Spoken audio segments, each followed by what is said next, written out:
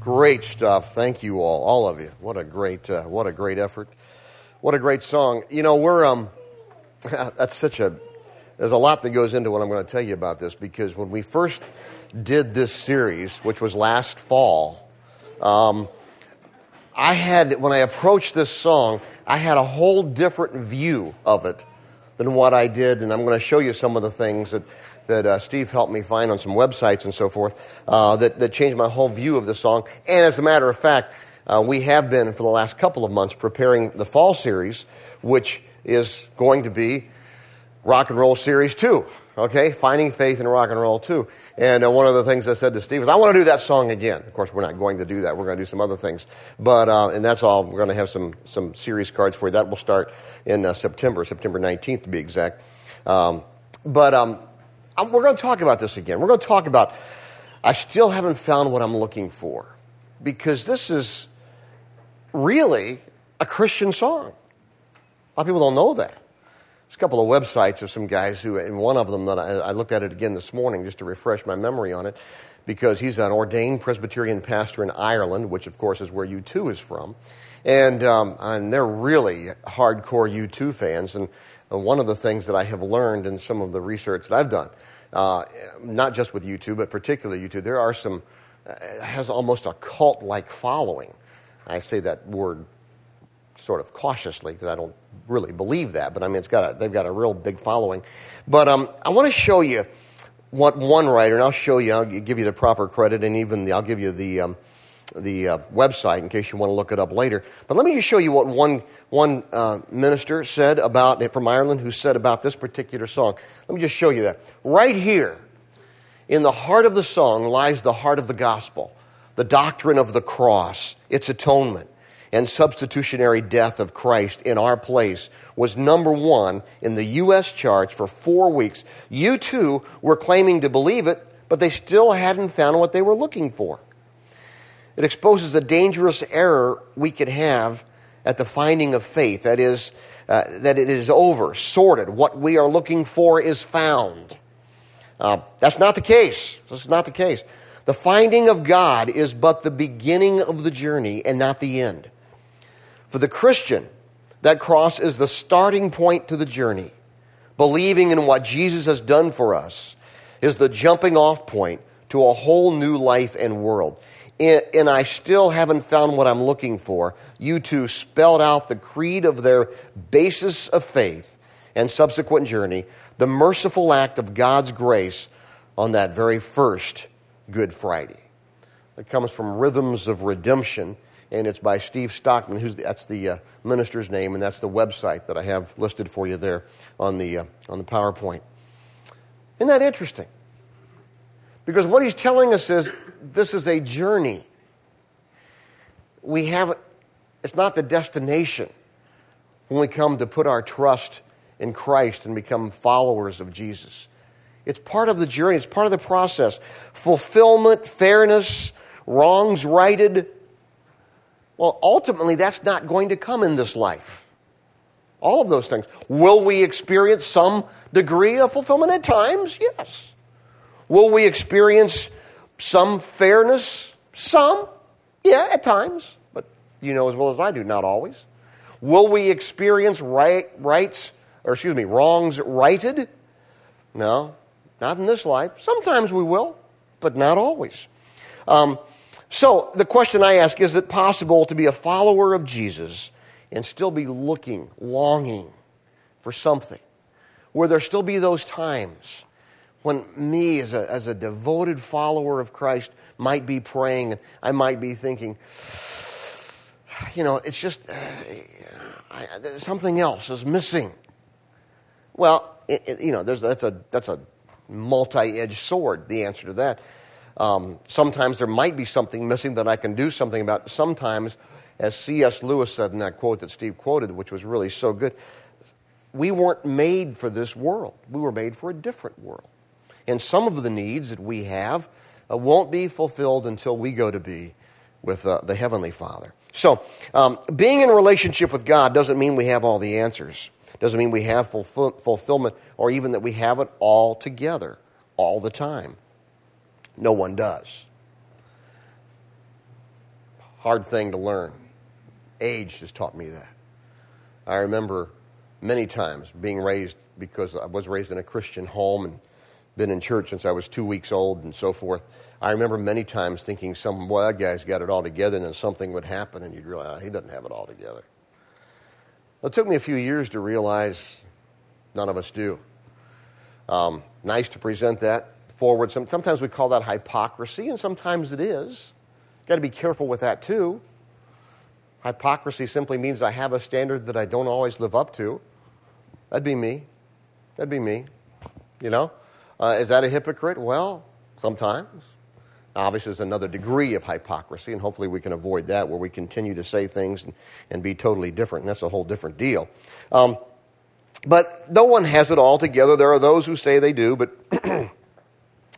there's also things called lying and covering up and denial and all kinds of other issues that go along with it. Let me show you real quickly as we just jump into this. I'm going to show you more, but just briefly. 3 biggest myths about following Christ. I'm going to just hit that real quick, and then we're going to look at some other things. One is that you will always feel fulfillment. Don't always feel fulfillment. Can I give you a real quick little confession 101 here? Pastors don't always feel fulfillment. I have been with people and have experienced myself at times where you're like, oh man, is there something different here? Is there something more? Yeah, there is. It's called going to heaven and being with God. You know? So we don't all feel fulfillment. And different things happen in our lives. You know, as they say, life happens, and we don't all feel that all the time. And to think and to present what would really torques me sometimes is that we often present what it means to be a follower of Jesus with that, well, everything you'll be so fulfilled and everything will be great. Wrong answer, you know. Will things be great? Many times they will, but not all the time. You know, Jesus never said once you follow me, everything's going to be wonderful. Now, that's not the case at all. Second little myth that I like to talk about is this, that you got it together. I already talked about that. Nobody always has it together. The third myth is that your struggles are all over. Sometimes we have some big struggles. Sometimes those of us who have committed ourselves to the faith of following Jesus, we still have struggles. Some cases, those are struggles with others. Some cases, those are struggles with circumstances. In some cases, those are struggles with myself. That's part of the deal. You know, the only people who don't really struggle with themselves are either those who are lying about it or those who might be institutionalized. And I don't say that facetiously or capriciously. We have one of our young people. I call them young people. We have, for those of you who don't know, we have college students. In some cases, some of them, I keep calling them college students, some of them have graduated, either from PBU, Philadelphia Biblical University, or Nyack College, who help us with our kids program, which is one of the reasons we have the greatest kids program in the northeastern United States. And I don't say that facetiously. I believe that. One of the guys, Ian, if you ever get to know Ian, his job, he's already graduated, he's working on his master's, and his job is he works in a mental ward during the week. So oftentimes after church, I'll go to lunch with him, and we'll hear stories of Ian working with some of these people, and he feels like he's making a difference there. But in light of some of the things we talk about, he'll tell about somebody who thinks, I can't remember who it was. I've heard so many stories from him, but one of them was this person thought they were Napoleon or something, you know. And they were just terrific. Well, the worst thing, you know, what happened is, you know, they got better and they realized they weren't Napoleon and all their problems started, you know. And it was like, I liked it better when I thought I was Napoleon. You know, there's you know, obviously there's something, and obviously there are, and again, I certainly don't want to make light of people's mental conditions because it's a real thing and it's a struggle and it's a tough deal. But my point is, you understand that oftentimes, not often, the people who don't struggle are those who either have just sort of checked out mentally in some form of emotional disturbance, one form or another, or people who are just lying to themselves. We all do. We all struggle. Even those of us who have committed our lives to Christ. It's at a different level and it's in a different way. But there's still some struggle. So let me do this. I want to just show you these things. I had four little thoughts here that I want to give you. We call them, let me show you we call them principles of surviving spiritually. Let's go to that. Principles of surviving spiritually when you haven't found a spiritual state of mind. Go back. Can we go back? Yeah, there we go. Okay, we got somebody new on PowerPoint back there, and that's Todd. And he's a great guy, and he's one of our PBU guys.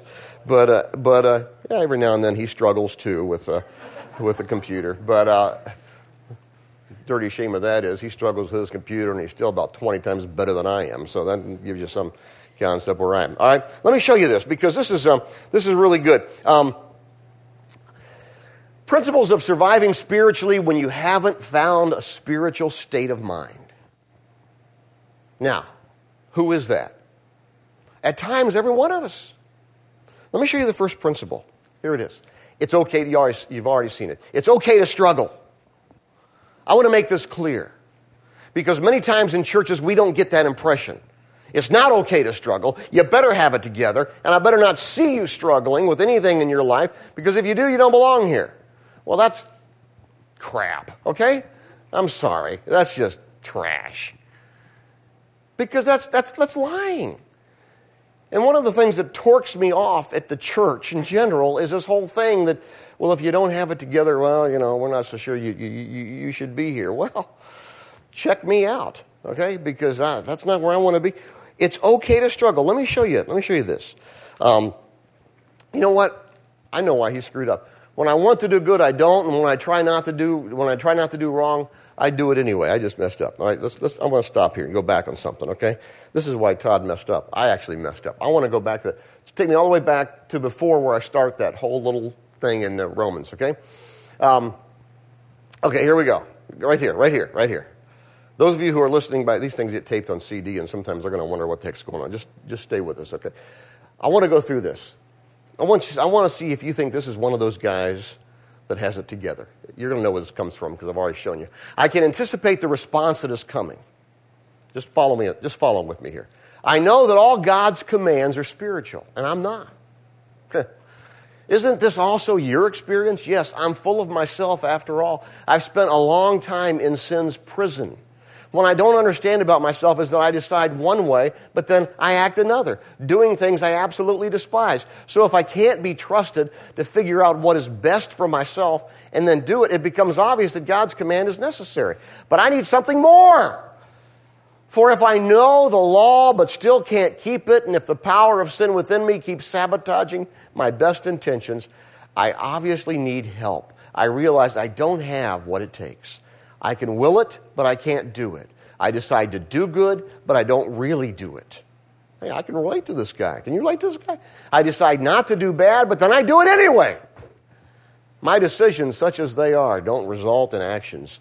Something has gone wrong deep within me and gets the better of me every time. Keep going. Gets the better of me every time. Guy doesn't have it together, does he? Happens so regularly that it's predictable. The moment I decide to do good, sin is there to trip me up. I know that feeling. I truly delight in God's command, but it's pretty obvious that all of me joins in that delight.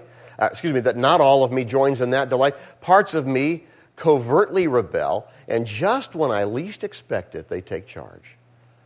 I've tried everything and nothing helps. I'm at the end of my rope. Is there no one who can do anything for me?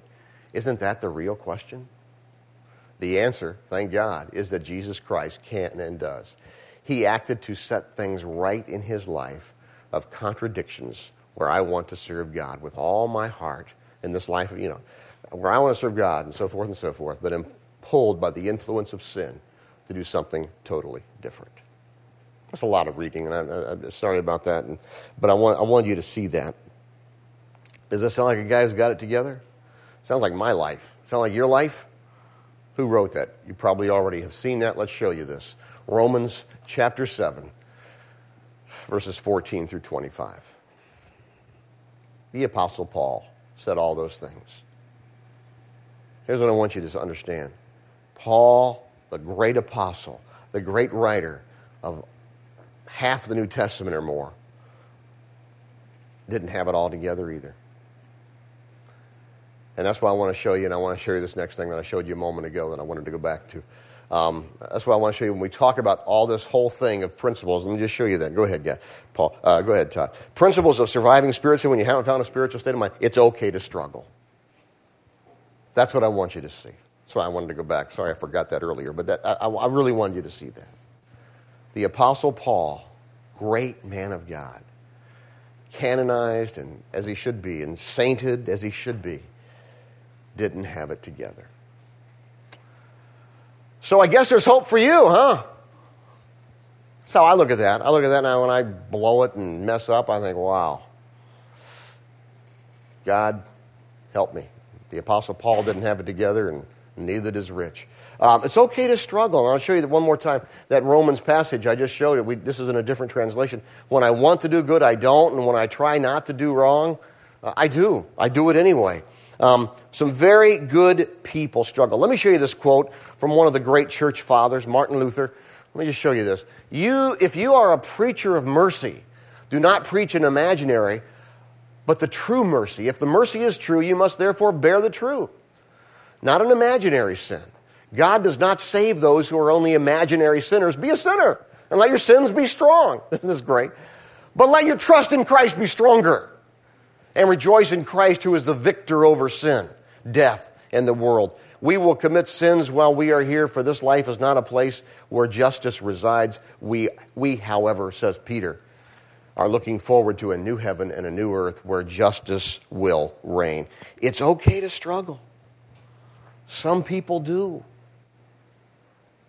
All of us do at certain times. And let me just kind of add a little caveat to that. It's okay to struggle in this place that we call church. Part of the original vision of the founding of Renaissance has to do with the fact people need a safe place to come. Now, we're all in different places. I'm going to talk more about that in just a second. Some of us are people of faith. Some of us are just seeking and exploring that whole faith issue. You know what? That's okay. It's a good place to ask, good place to struggle right here. Because we're going to try to find some answers. I believe we will. So that's the first little principle of surviving spiritually here. It's okay to struggle. Number 2, beware of self-imposed, unrealistic expectations. Let me show you this again. Read through this, but let me just show you this again. It seems to be a fact of life, that when I want to do what is right, I inevitably do what is wrong. I love God's law with all my heart. Verse 23, but there is another law at work within me. That is at war with my mind. This law wins the fight and makes me a slave to the sin that is still within me. Oh, what a miserable person I am. I mean, he's not stating a statement of fact. He's stating an emotion. Have you ever felt that way? You're thinking, what a heathen I am. I've felt that way a few times. You know? I was playing tennis the other day with some friends. Sorry, we had our tennis tournament canceled yesterday, by the way, but we're going to do another one. I was playing tennis the other day with some friends. And I was doing really good. Not necessarily hitting the ball, but just doing pretty good otherwise. And I don't know, I messed up 2 or 3 times. Somehow, I don't know how, that racket left my hand and ended up in the fence. I don't know how that happens. Just boom, just one of those things. I'm like, oh, man. We understand that, right? So that's that whole thing, that whole miserable person that I am. Who will free me? Who will free me from this life that is dominated by sin? You live in an imperfect world, and you're an imperfect person, and when are you going to understand that? That's a question, that's a rhetorical question. And that's a question you can ask yourself. Beware of self-imposed, unrealistic expectations. That doesn't mean we don't have standards. That doesn't mean that we don't have certain principles that we follow and seek to follow, certain convictions and so forth. But please understand that. And this is something, what we've done so many times in quote-unquote Christian circles is we've worried more about the standard than we have the internal stuff. And that was never, ever God's intent. Internal workings are difficult to measure. We try to do that, but you really can't. We try to do that, but you really can't. And we try to do it with others. Well, I don't see God working in their life. I don't see them growing as a person or in any other way. Well, you don't know that because you don't know what's going on in that heart. I have the benefit of some age on this. I have been so surprised at times, which tells you that I was wrong in making a judgment in the first place. I was. I've been so surprised that some people from whom you least expected, you see God doing, and others, it's just the opposite. They have the external down, but the internal's not there. So beware of self-imposed, unrealistic expectations. This is the thing. Let me show you a quote from one of my favorite writers of a different era, Thomas Kempis. The devil sleepeth not, neither is the flesh as yet dead. Therefore cease not to prepare thyself for the battle. For on thy right hand and on thy left hand are enemies who never rest. Speaking spiritually. It's always something on your left or on your right that seeks to pull you down. Beware of self-imposed, unrealistic expectations. And when you mess up, what do? You go to God and you say, we just saw again for the second time and umpteenth time from the movie, but we saw again this week, Fiddler on the Roof, which is one of my top 3 favorite Broadway plays. Go see it, whether Alfred Molina wasn't who's the star, but it doesn't matter. Ratavia is Ratavia.